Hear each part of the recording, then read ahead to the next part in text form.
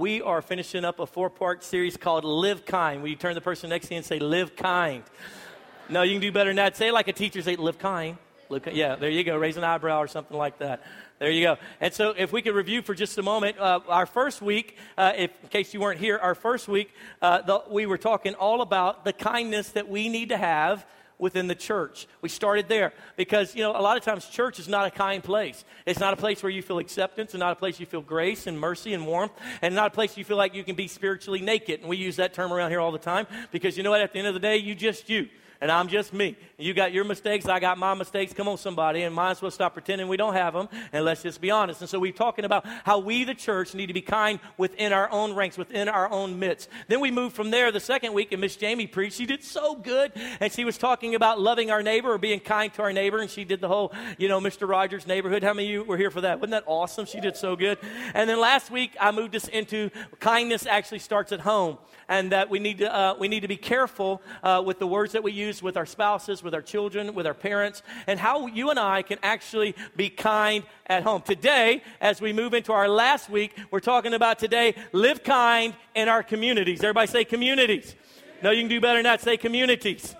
All right, so this man had died, and he's standing at the pearly gates, and St. Peter's standing there with him. He starts interviewing him. He said, it's really difficult to get in heaven. You got to be sure that you've done a lot of great things. And so he asked the guy, he goes, for example, did you attend church when you were alive on the earth? He goes, no, I didn't. Said St. Peter, that's going to be a mark against you. He said, what about good deeds? Did you do a lot of good deeds while you were on the earth? He said, no, I didn't really do too many good deeds. He says, oh, man, that's not too good. Were you kind to people? Were you kind to your neighbor? Did you try to be nice to people? He goes, no, I don't think I have. He said, come on. After all those years of being alive, you didn't do anything kind for anybody? And the guy thought for a moment. He goes, well, there was this time. He said, I was in our little town, and I came out of the store, and there was this little old lady who was standing there, and all of a sudden, man, the Hell's Angels came up on their motorcycles, and they got off their motorcycles, and they started rousing her, pushing her around, took her purse and threw it on the ground, and started pushing her all around. I got so mad. I threw my groceries on the ground, and I ran over there, and I pushed them all out of the way, and I picked up her purse, put it on her shoulder, and sent her down the pathway, and I looked up at the biggest guy there and said, you ought to be ashamed of yourself, and I spit in his face. Woo, St. Peter said, that's amazing. He said, how long ago was that? He goes, it was about 5 minutes ago. So as we talk about living kind today, it may end up killing you, I don't know, but we're going to jump into it. Being kind in our communities. We got a key scripture today, and it's found in Acts chapter 10, verse 38. If you'll hold your finger there while I pray. Father, thank you for the privilege to present your word. Lord, I pray that, Lord God, that today I would do your word justice. Your word does need any help. It stands on its own. And, Lord God, may I present it, Lord God, as you meant it to be presented. And, Lord, may truth come forth. Lord, I rebuke every plan of the enemy to steal. I pray that men and women in this room would have revelation, supernatural understanding of what you intend for their lives and what your expectation is on how they can be full of grace and mercy and kindness towards others. And so it's with that we say, come, Lord Jesus. In your name we pray. Amen. Acts chapter 10 and verse 38. I'm going to speak really fast for all you guys that speak English as a second language. I'm so sorry. Acts chapter 10 and verse 38. How God anointed Jesus of Nazareth with the Holy Spirit and power, and how he went around, and everybody say it out loud, doing good. Say it with me. Doing good. Try it again. Doing good, and healing all who were under the power of the devil, because God was with him. Jesus came to this world and he did good. He didn't do good just with his brothers and sisters. He didn't do good just in the circle of believers. He went around everywhere throughout the community and did good, healing them of their diseases, fixing their problems. This is the Jesus in which we serve. And so as we dive in today, I'm going to keep kind of looking at this Zechariah passage. So go ahead and turn to Zechariah chapter 7. And as you turn to Zechariah chapter 7, I grew up in a church where I'm from in Louisiana that ended up being about a 10,000 member church in weekly attendance. When I started that church, it was about 2,000 people, and man, it was just a great church, and we built a 6,000-seat sanctuary just a few years into me attending that church, and it was a city of about 12,000, great little community right outside of the capital city of the state that I'm from. It was a great city, great church. It was multiracial, a lot like Cedar Hill. It was beautiful and wonderful, and the school was awesome, and they were a 5A high school, and they always won the football, state championships, and their cheerleaders were sweet and awesome and cutesy and multiracial and fun and ha. And I mean, just the coolest police department and great houses being built and just, public golf courses. Just a great city to grow up in. And then as we were there, our church began to grow and explode, and we began to get national and international exposure. People began to fly in on their private jets to see how can a church be this big, 10,000 people at this point in a little small community like this. And people were coming from the major cities around us and things like that. And we were just on the outskirts of the capital city. It was awesome. And man, listen, our pastor had been a missionary, and so his big vision was go to the world. And boy, that bore witness with me. I love the world. I love going to other cultures and preaching the gospel. All I ever really wanted to be was a missionary who planted churches all over the world. And that just, man, I loved that, and it was awesome. And then, so we left that city and moved here to Texas about 15 years ago. Well, probably about 4 or 5 years ago, I went back home as I would do it periodically. But this time when I went back to my home city, something was horribly different.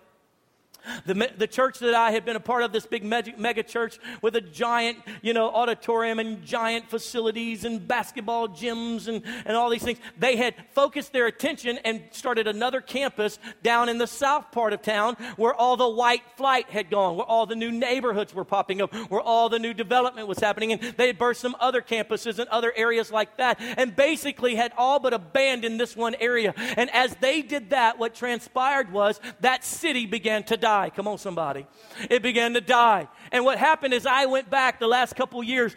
The city's terrible. There's trash in all the medians. The Walmart, you feel like you're going to get stabbed at any moment. I mean, it's white trash, ghetto, mixed. It's just terrible. The property value has just plummeted. The school is in shambles. The little ISD there, and nobody wants their kids in those schools. They're pulling them out of them, putting them in private schools. And the city is dying and becoming a ghost town just like a Detroit. All because, in my opinion, because the church stopped loving its community. Not so with Church on the Hill. Come on, somebody. So as you found Zechariah chapter 7, I'm going to give you part of the vision of this church as well as reason why we're doing block parties today. Zechariah chapter 7. Did you find it? Say yes. If you got it, say I got it. If you're looking, say I'm looking. If you don't know where it's at, just hold on. Here we go. It says, and the word of the Lord came to Zechariah again.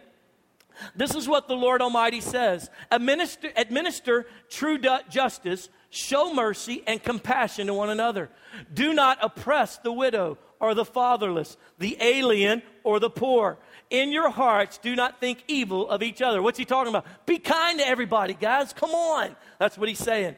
Verse 11, but they refused to pay attention.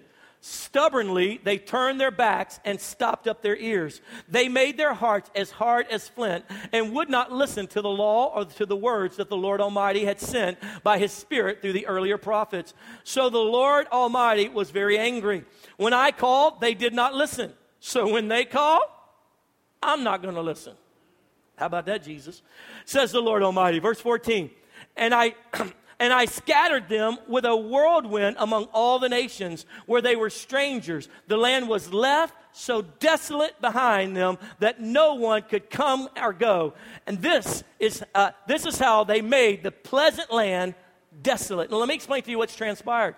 So if you've ever saw, Ten Commandments on TV, or I think, what was it? Disney did a version of it, the Ten Commandments. What was it, Moses or Prince of Egypt? And what transpired was God's people, the Israelites, had been rebellious, and so they became slaves to Egypt. And Egypt treated them horribly as slaves for 500 years. God brought a deliverer through Moses. Moses came and delivered them out. And as they came out, they went into the wilderness area for 40 years. And the reason why is because even though they came out of Egypt, Egypt was still in them. And so God said, everybody over 20, I can't change your bad attitude. It seems like you won't get delivered from your rebellion. You still have a poverty mentality. You still think you're slaves on the inside. And you love the old foreign gods of Egypt. And so as a result, I'm just going to have to wait till you die off, and I'm going to bring your children in. And so that's what transpired for 40 years. So they all died off that were bitter, and all those who were stiff-necked. Come on, some of you are wondering why God won't move. He's trying to kill you off because you won't change. I'm sorry. Anyway, and so what he did was he took the 20-somethings and all those guys that were younger, and he brought them into the promised land. But when they came into this promised land, now this was the land that God had been prophesying, I love you so much. I'm going to give you a land that's going to be flowing, and the Bible calls it with milk and honey. That's not very valuable to me, but in those days that was something valuable. I guess that would translate more like this. It's going to have beautiful roads, going to have amazing housing and buildings, and the infrastructure is going to be phenomenal and better than anybody else. It's going to be high tech and sexy all at the same time. Come on, somebody. And so I'm going to build you I'm going to have a promised land like that for you where you will prosper. So after all those years of wandering around in the wilderness, they come into the promised land, but there are 32 kings, 32 kingdoms still there, and they have to fight them off. And that's where you get that scripture, one will put to flight 1,000. That's not talking about spiritual warfare. That's talking about when they came to the promised land, God so anointed them that the people were so scared that one guy would come in, I want this house, and 1,000 people would take out fleeing. That's what it's talking about. We can't apply it to spiritual warfare, but that's not the initiation of it. And so as a result, they come in, they run off all the bad people, and now I want you to picture this. Imagine you loved Atlanta, and we decide to move to church there, and it's our promised land. We move into a community, and we run off everybody, and we take their houses, their cars, their pools. Come on, somebody. We take their schools, and we just occupy. We did not build it. We did not plan for it. We did not sacrifice for it. Somebody else did, and that's what transpired. Now, after years of living in this blessing, it's so wonderful of a miracle, just like we experienced with receiving this building from the Lord. All this blessing, guess what happens? They become selfish. They become holding it into themselves and say, you know what? Bless God. God gave us this. We had to fight off all the devils. And what about the poor people? Well, they should have been fighting. They need to go get a job like we had to have a job. I tell you what, I'm not giving them nothing. I gave everything back in the early days, and I'm not giving nothing else. I'm just going to enjoy where I'm at, and I'm going to keep prospering. And God comes to them time after time with prophets and says, shame on you. Stop it. Start being kind to your community. Start taking care of the poor people. Start taking care of the fatherless and the widows. Start being nice to one another. Stop gossiping and slandering against everybody in the community, and start being healthy again. And they said, no, we won't do it. And so God said, okay, watch this. Pow! Smack, smack, smack. And another kingdom comes in and destroys the Israelites, and they flee in all different directions. Can I tell you something?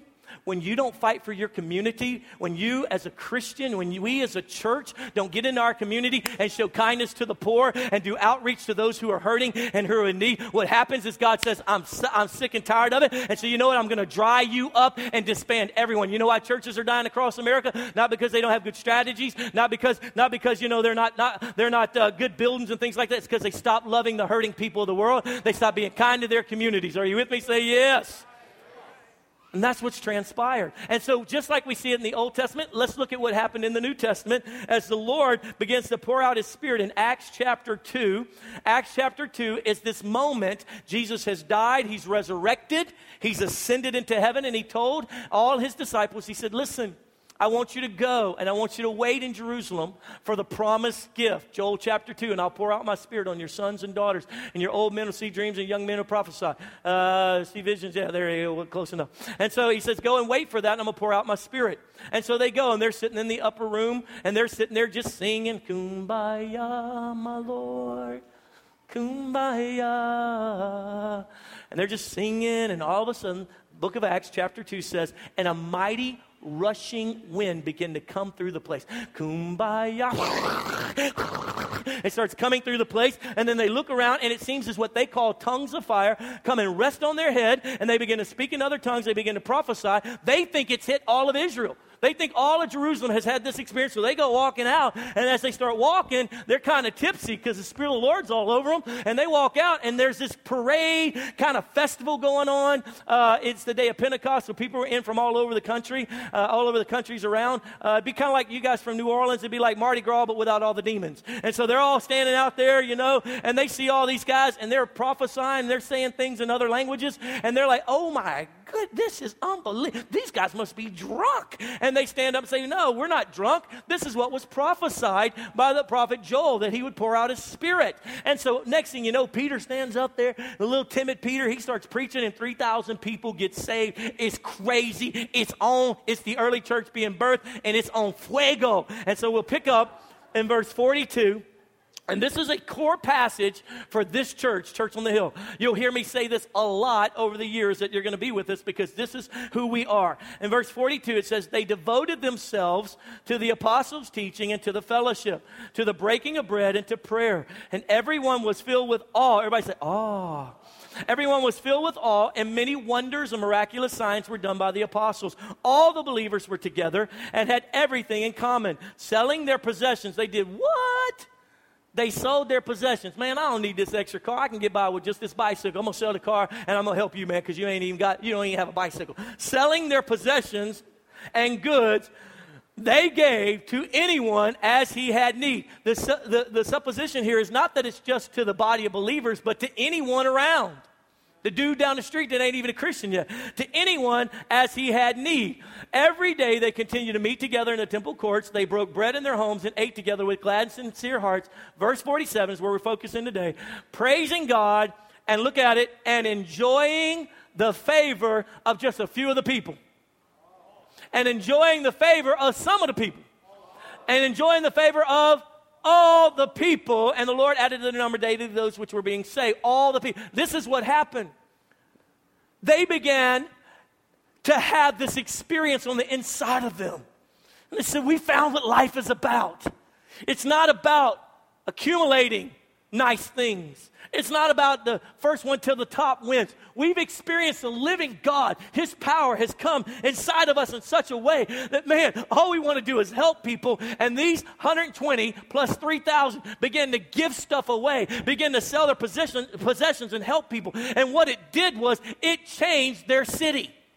The city started looking around going, look at these guys. Because now all of a sudden the little crackhead down the street, they've grabbed him, they've laid hands on him, got him free. They've moved him in because he didn't have any place to live without being around his bad friends. And now all of a sudden they're discipling him. He's getting free. And they're fixing the city. Now crime is going down. Come on, somebody. Now all of a sudden business is going up because this is a safe place. And it says, and they found favor with everybody. The whole city was like, dude, those are the peeps right there. Do you know that in most cities around the nation, they can't stand churches? Do you know why? Well, let's start with just some of the practical. Do you understand the reason how we pay for our firemen, our policemen and women, how we pay for the streets, and all the things that a city provides is through taxes? Well, churches are nonprofits. They're off the tax roll. So there are no taxes being paid on this church to the city. So yet the firemen, if the building catches on the fire, the firemen have to come and put it out even though we didn't pay for it. And so what happens is a city says, well, that church goes, and guess what churches do? They buy the best property. And they get all the people together and gather all their money, and they buy the best property. And guess what? They don't do anything positive for the city, but just the opposite. They take away from them. And so then what happens is, then the church gets all mad about something, and they get all their members to go out on social media and talk about the city folks. And then what happens is they talk bad about the school system, and they start all their own little private schools and homeschool because the school system's so terrible. Friend, listen to me. God is trying to bring us back to this moment where they begin to love their community so much that the community says, whatever they want, whatever they're doing, we give them whatever they want. They're such a vital part of who we are. Are you with me? Say yes. And that's who Church on the Hill is. We started this church. We didn't start this church to have buildings and stuff. Only reason we got a building is because you wouldn't come the rest of the way. So I just went ahead and got a building so you would come. And so we started this church. Guess what we did? We went to every event that the city had and served. Handed out water bottles. We do whatever picking up trash, whatever they needed to do. We were just there serving.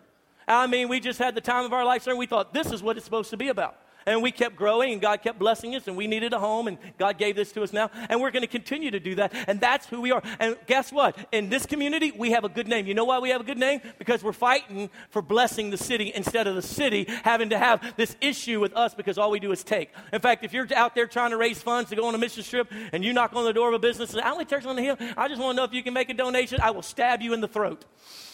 Because we're not going and taking, we're giving. Come on, somebody. We're not looking to always be poor as us, can you help us? That's been the problem. In fact, I never forget meeting with finance people and as a pastor trying to get a loan for a facility. And they said, you know what our frustration is with you? I said, what? They said, you don't pay taxes. And so as a result, you go get the best property and you want us to finance it. And then guess what? It kills all the business in that area because now you're a church and you can't have any alcohol anywhere close to you and you can't have all these issues. And so it kills the finances and the movement of a city. I want to tell you something. something? I'm in a city right here where the mayor believes Jesus Christ is Lord and proclaims it everywhere he goes. Where the city council says, you know what, this is a city that's going to fight for Jesus and we're going to stand up for the Lord. We're in a city and an area where people literally are saying, let's bring forth the community of God, and let's take the church and the city and let's partner it and let's see transformation. Do you know why my city that I grew up in is dead? Because at some point along the way, that church said, you know what? All the money people, all the new people, all the cool new areas are down there, so we're going to abandon this and we're going to do that. And let me tell you something. Do you remember, some of you are old enough to remember, in the 80s, in the early 80s, Irving, Texas was the hottest city in the nation to go live in. Anybody know where Irving is at up the street?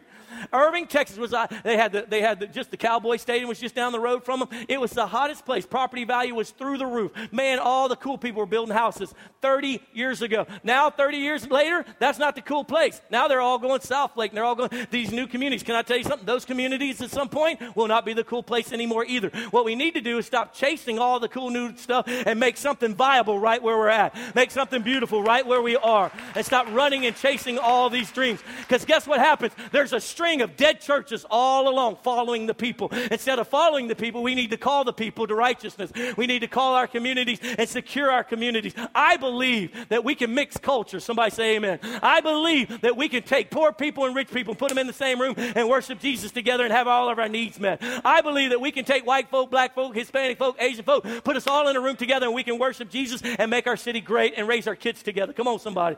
But you're not going to do that until you fight for your schools. You're not going to do that as a church until you fight for quality control and things like that in the city movement and things like that and go serve. And until you do that, all we're doing is talking noise, blah, blah, blah, blah. And I think it's time to show kindness to our communities by being what they were in the New Testament. Are you there? Say yes. So let me give you a couple thoughts on how we're going to go about doing that. Are you still there? Do you love me? Do you still listen? Okay, good. And here's kindness in our community. Let me tell you a couple ways we're going to go about doing that. Number one, we're going to start showing gratefulness for those who serve in our communities. We're going to start showing gratefulness. In 1 Samuel chapter 25, the story of David, Nabal, and his wife Abigail. Now, what's happened is David, I'll just give you a quick lesson for you guys who have no idea what I'm talking about. David had been running away from Saul. He's a man of God. God's anointed him to be king, but he's not in that position yet. Saul's trying to kill him. So David's got his little group of 500-600 guys, and they're out living in the wilderness, out in the woods, hiding in caves and things like that. Well, while they're out there, this guy, Nabal, he's a rich guy, and he's got all these flocks and all these herds and all these guys who work for him, and they're out there feeding their sheep out in the fields way out in the middle of nowhere. Well, David, every night, would camp around these flocks and would never steal anything. He and his men would protect them from any of the bad guys that might be trying to come and steal or raid or destroy them. He would protect against them. And this went on for months and months. Then at Christmas time, we'll just call it that, at the time where it came to shear the sheep, usually what they would do is they would kill some of the best sheep and they would have a big festival. It was festival time. And so David sent 10 of his young men to go talk to Nabal and say, hey, Nabal, we've been out there protecting you. We've been out there protecting your interests. Do you mind if maybe our men could also have a little bit of extra food and have a little celebration? Could you send us some of your sheep so we could eat them? It'd be awesome. And so the men show up and Nabal goes, who the heck is David? I don't know him. He ain't done nothing for me. You get out of here. And so those 10 guys take off. Well, about that time, one of Nabal's servants goes to his wife, Abigail, and says, hey, your husband just got us killed. What are you talking about? You know, David's got all these 500-600 men out there, twice as many people as we have. He just slapped him in the face and disrespected him. And so as a result, I'm telling you, he's going to come kill us all. So Abigail goes crazy. She's like, forget my husband. He's a loser. Go get this, kill that one, bake this one up. I want you to fry up a good turkey. Come on, somebody, fry a turkey for good. And I want you to get all these figs and all. And they started loading them on donkeys, and they started going down the highway. About that time, the men show up to David. David's like, he said, what? Oh, no, he did not. Let's go, fellas. Dun-dun-dun, dun-dun-dun, dun-dun-dun. And they're riding in. And they're riding to go kill this guy and all his people. Oh, you won't give me what I deserve? Okay, I'm going to take it then and kill you in the process. And about that time, he comes around the corner, and there's Abigail.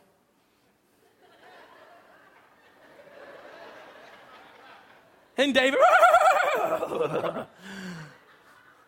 and she goes, oh, David, You are so wonderful. And, oh, my husband is an idiot, stupid head. And I have come here today to repent on his behalf. And please don't kill all of us and don't kill his sorry self. And here's a gift and da-da-da. And David looks at her and he says, this day you have done righteous and kept me from being unrighteous and in my anger going and killing this guy. He receives the gift and he said, girlfriend, if only you wasn't married. And he rides off.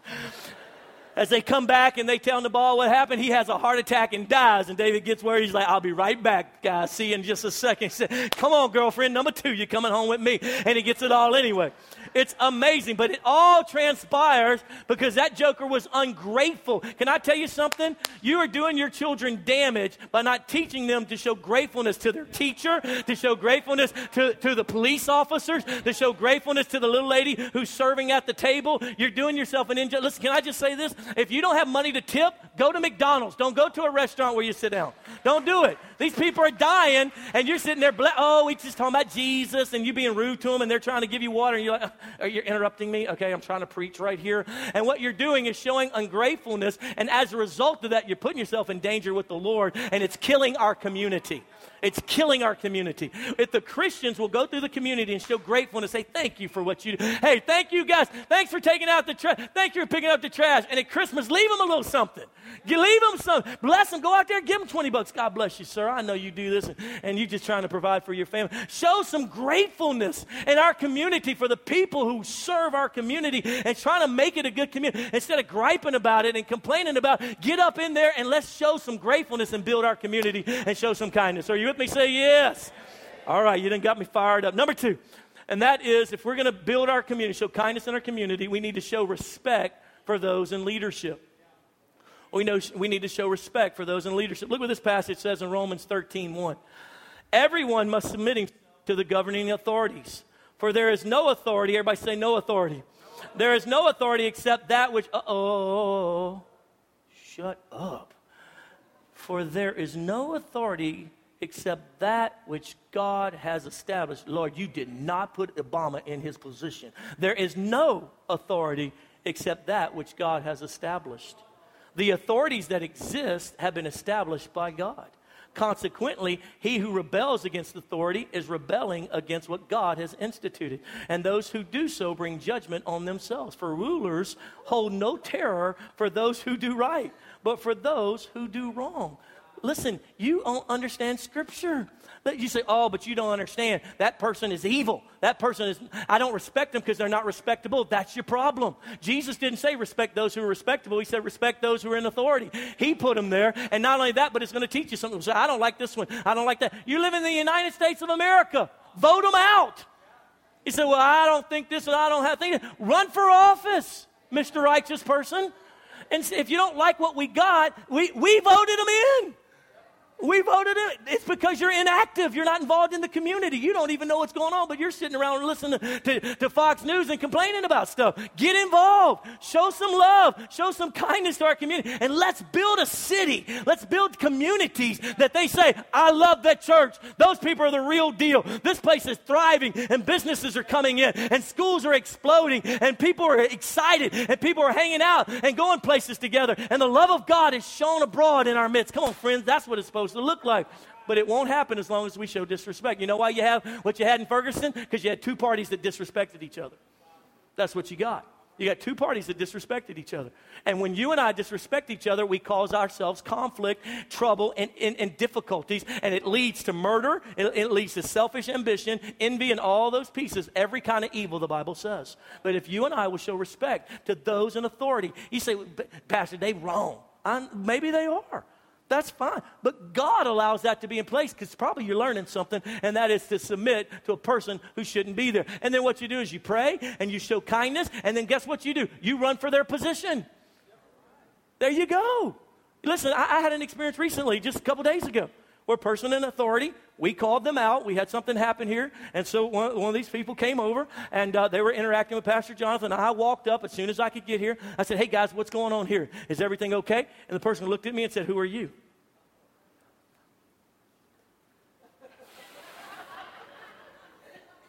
I know y'all have killed the flesh, but mine's still a little bit left, just a little bit.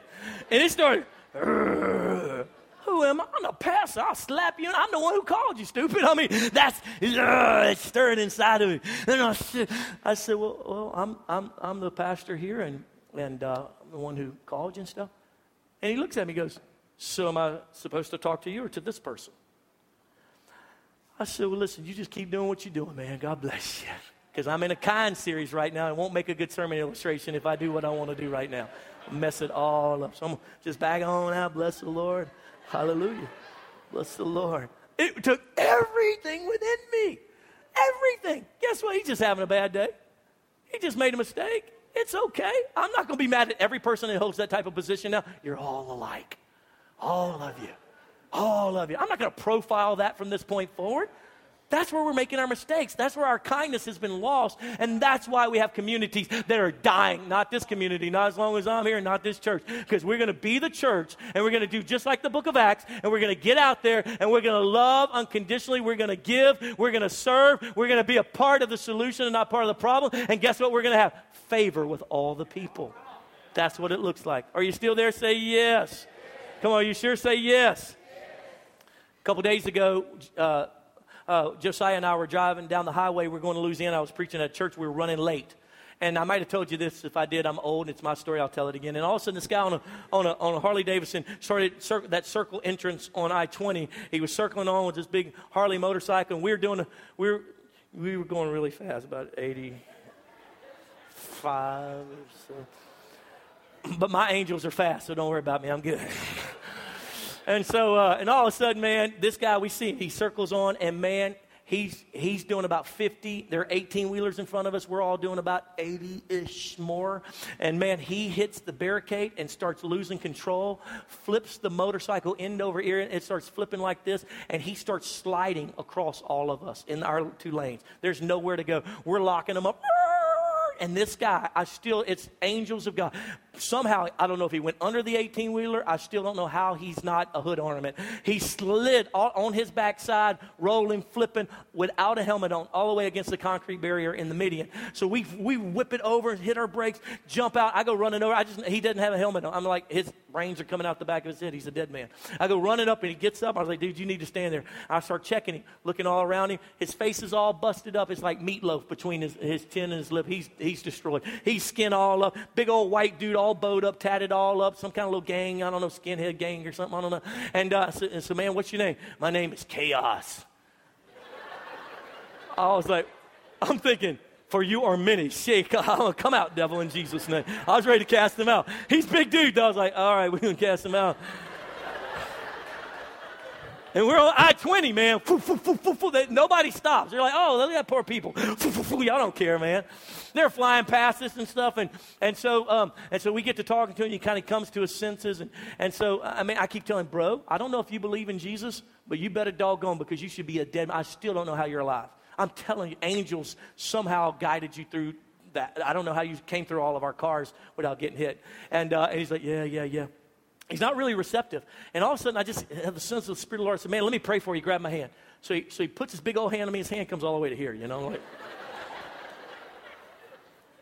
And so I said, let me pray for you, bro. And so I start praying for him. And as I'm praying for him, I open my eyes, and I know the Spirit of the Lord had me open my eyes. And he's got, I didn't realize he had a little patch, a little stitch of United States Marine Corps. He'd been in Marines. And all of a sudden, I started praying. And I said, Lord, I want to thank you.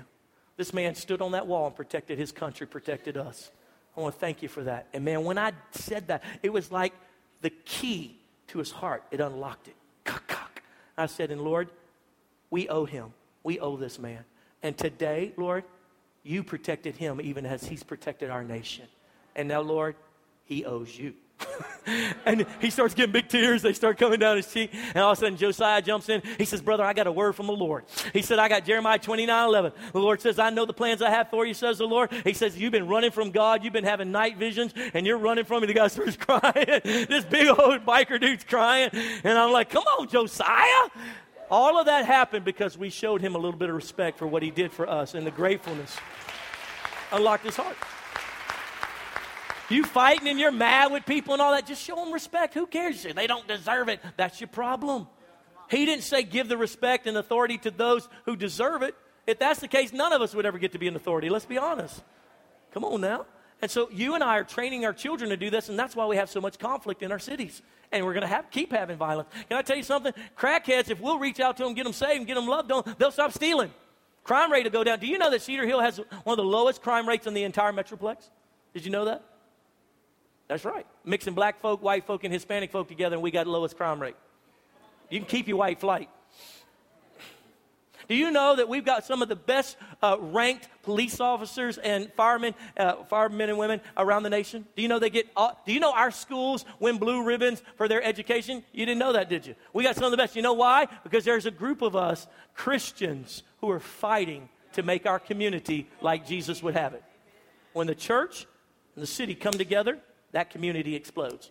Businesses want to come. They want to raise their kids there. That's what people are fighting to get in here. That's why, you understand, when I went to move down here, I had one of the local big mega ministries tell me, don't do that. They said, don't plant a church down in that area. That area is already old and dead and dying. You want to go to a young community where all the young people are buying houses and brand new neighborhoods and things like that. Not only that, you don't want to go south of 30 because they all have a poverty mentality. That's what they told me because they had done their demographic research. I said, you know what? I want to go where people want to fight to keep something beautiful instead of running off every time it gets tough. And that's who we are. Oh, yeah. Come on, somebody. Say amen. Last and final piece, here it is. And that is, if we're going to show kindness and live kind in our communities, here's the last thing we got to do, and that is we got to have kind acts to those who need it. We got to show kind acts. You know, we're not saved by works, but because we're saved, we show good works. Because I have the love of God living in me, I can't help but want to help people. And what's happened is the same thing that happened in the Old Testament. Zechariah, the children of Israel had gotten so blessed, and they were so busy maintaining and managing all their blessing that they stopped caring about hurting people all around them in their community. Oh, well, they don't go to church with us. That's not my problem. Well, if they got saved, stopped doing drugs, then they wouldn't have this problem. And that's the very thing that God said, I'm going to judge you for that right there. See that? I'm going to judge you. You won't listen to me? I'm going to judge you for that. I'm going to do away with you. I'm going to expose that, and I'm going to spread you out all over the world, and you're going to be taken down. The very promised land that I've been promising you for hundreds of years, I'm now taking it away from you because of one attitude, and that is selfish ambition and without any kindness extended to those who are in need. Do you understand? He's not going to do that to me. He's not going to do that to this church. We're not going to do that. We're going to show kindness into our community, and we're going to serve, and we're going to give. That's why this thing that we're doing tonight, all that is to show all those teachers, all those parents, all those students, we love you. We're not going to be witnessing to them. Do you know Jesus as your Lord and Savior? Well, do you? Well, you are in a church parking lot. Don't you dare smoke that cigarette. You'll burn in hell forever. We're not doing all that. We're going to show kindness. Man, we're just doing this because we love you. Thank you. Thank you for working hard as a parent to put your kid in a good school and doing homework with them later. And thank you for being you're gonna show up here and you're gonna help serve. And then guess what else you're gonna find those teachers. You're gonna find those administrators. Thank you for what you do. You understand how hard they work? You understand they don't get paid for the 7 o'clock thing that they're doing, or the lesson planning that they're doing at midnight. They're not getting paid for that. They're not on the clock during those times. And then they're trying to love little Johnny. And some of you know little Johnny needs a lot of extra loving. All right. So as we look at this last piece, let me just tell you a little bit about kind acts. Now, some of you guys come from other churches, and so your concept of outreach, brother, we need to start an outreach ministry to the homeless, brother, and we need to do this. But no, that's not what we do. We take the model that we find out of Scripture, and what we do is we put everybody in small group relationships. Everybody in small group relationships being discipled, and that way we can expand ourselves by having new people come into those relationships instead of creating ministries. Every time you create a ministry, guess what you got to do? You got to create a budget for it. You got to create a leadership structure for it. Then guess what happens with that ministry? Somebody gets bored with it after a few weeks, and it starts to die out, and then we're trying to throw money at it to propagate it. I know what I'm talking about. I'm an expert, I promise you. So what we've done is gone back to Scripture. We're putting everybody in small group life, and then what we've created and what we have is we have an outreach coordinator, Pastor Josiah. Stand up, wave at everybody. Josiah's over all of our outreach. So now what Josiah's doing is he's going from small group to small group. If he hadn't made it to yours, you need to track him down, get him to yours. He's going from small group, and say, listen, we got 4 areas that you can do outreach. You can go door-to-door witnessing, and I'll take you with a group of us and show you how to do it. You can go help the homeless. We got a homeless ministry that we support. Hey, we also have this other ministry that gives food to the people who, the food pantry here, and you can go serve there and help hand out that food. Which one do you want to do this weekend? And he'll go from person to person, small group to small group,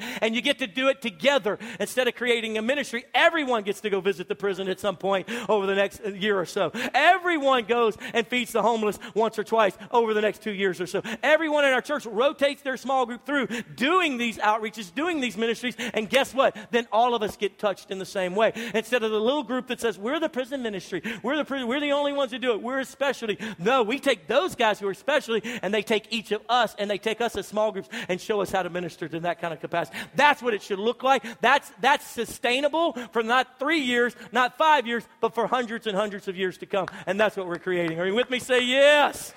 And so that starts tonight. We're actually doing that tonight. This would be one of our outreaches, showing love to our community by taking care of these schools and blessing them. We'll spend a few $1,000s just to have fun tonight and hang out. And so I want all of you to be there. With that being said, would you stand with me all across the room?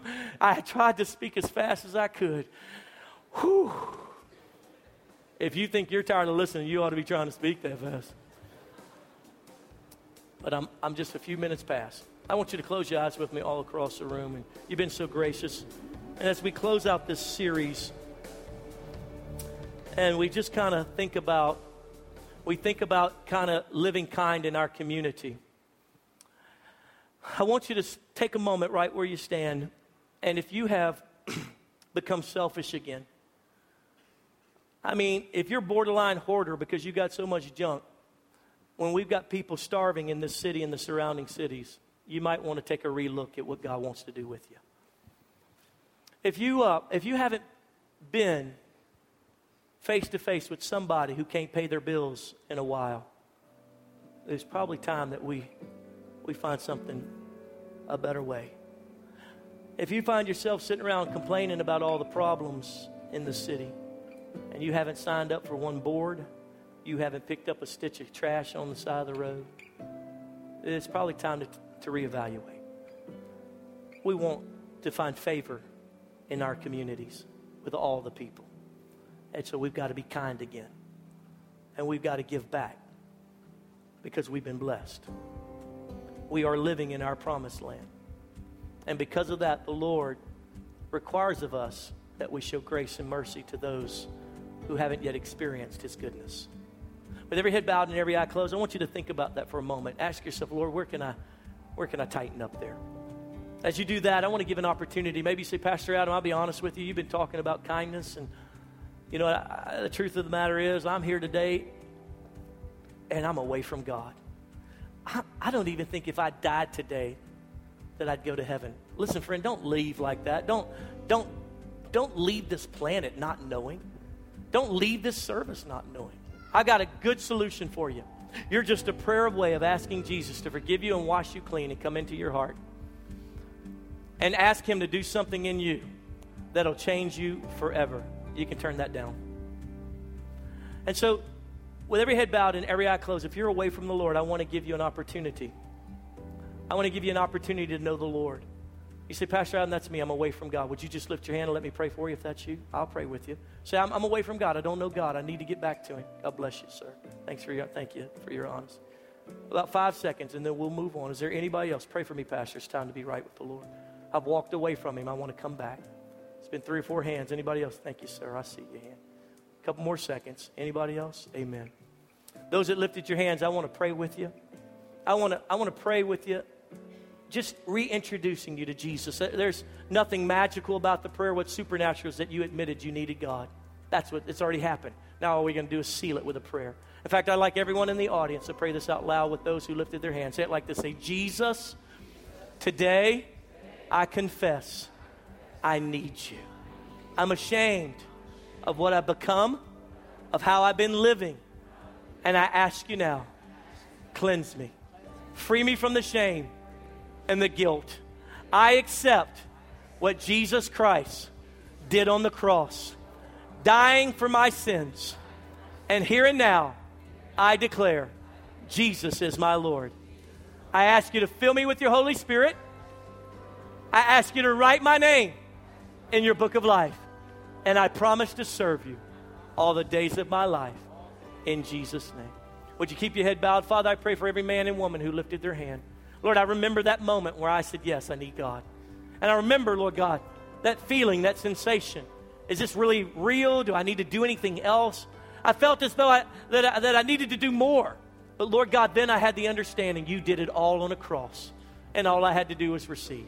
And so, Lord, I pray that they would understand how to receive right now. Lord, let grace and mercy come over their heart.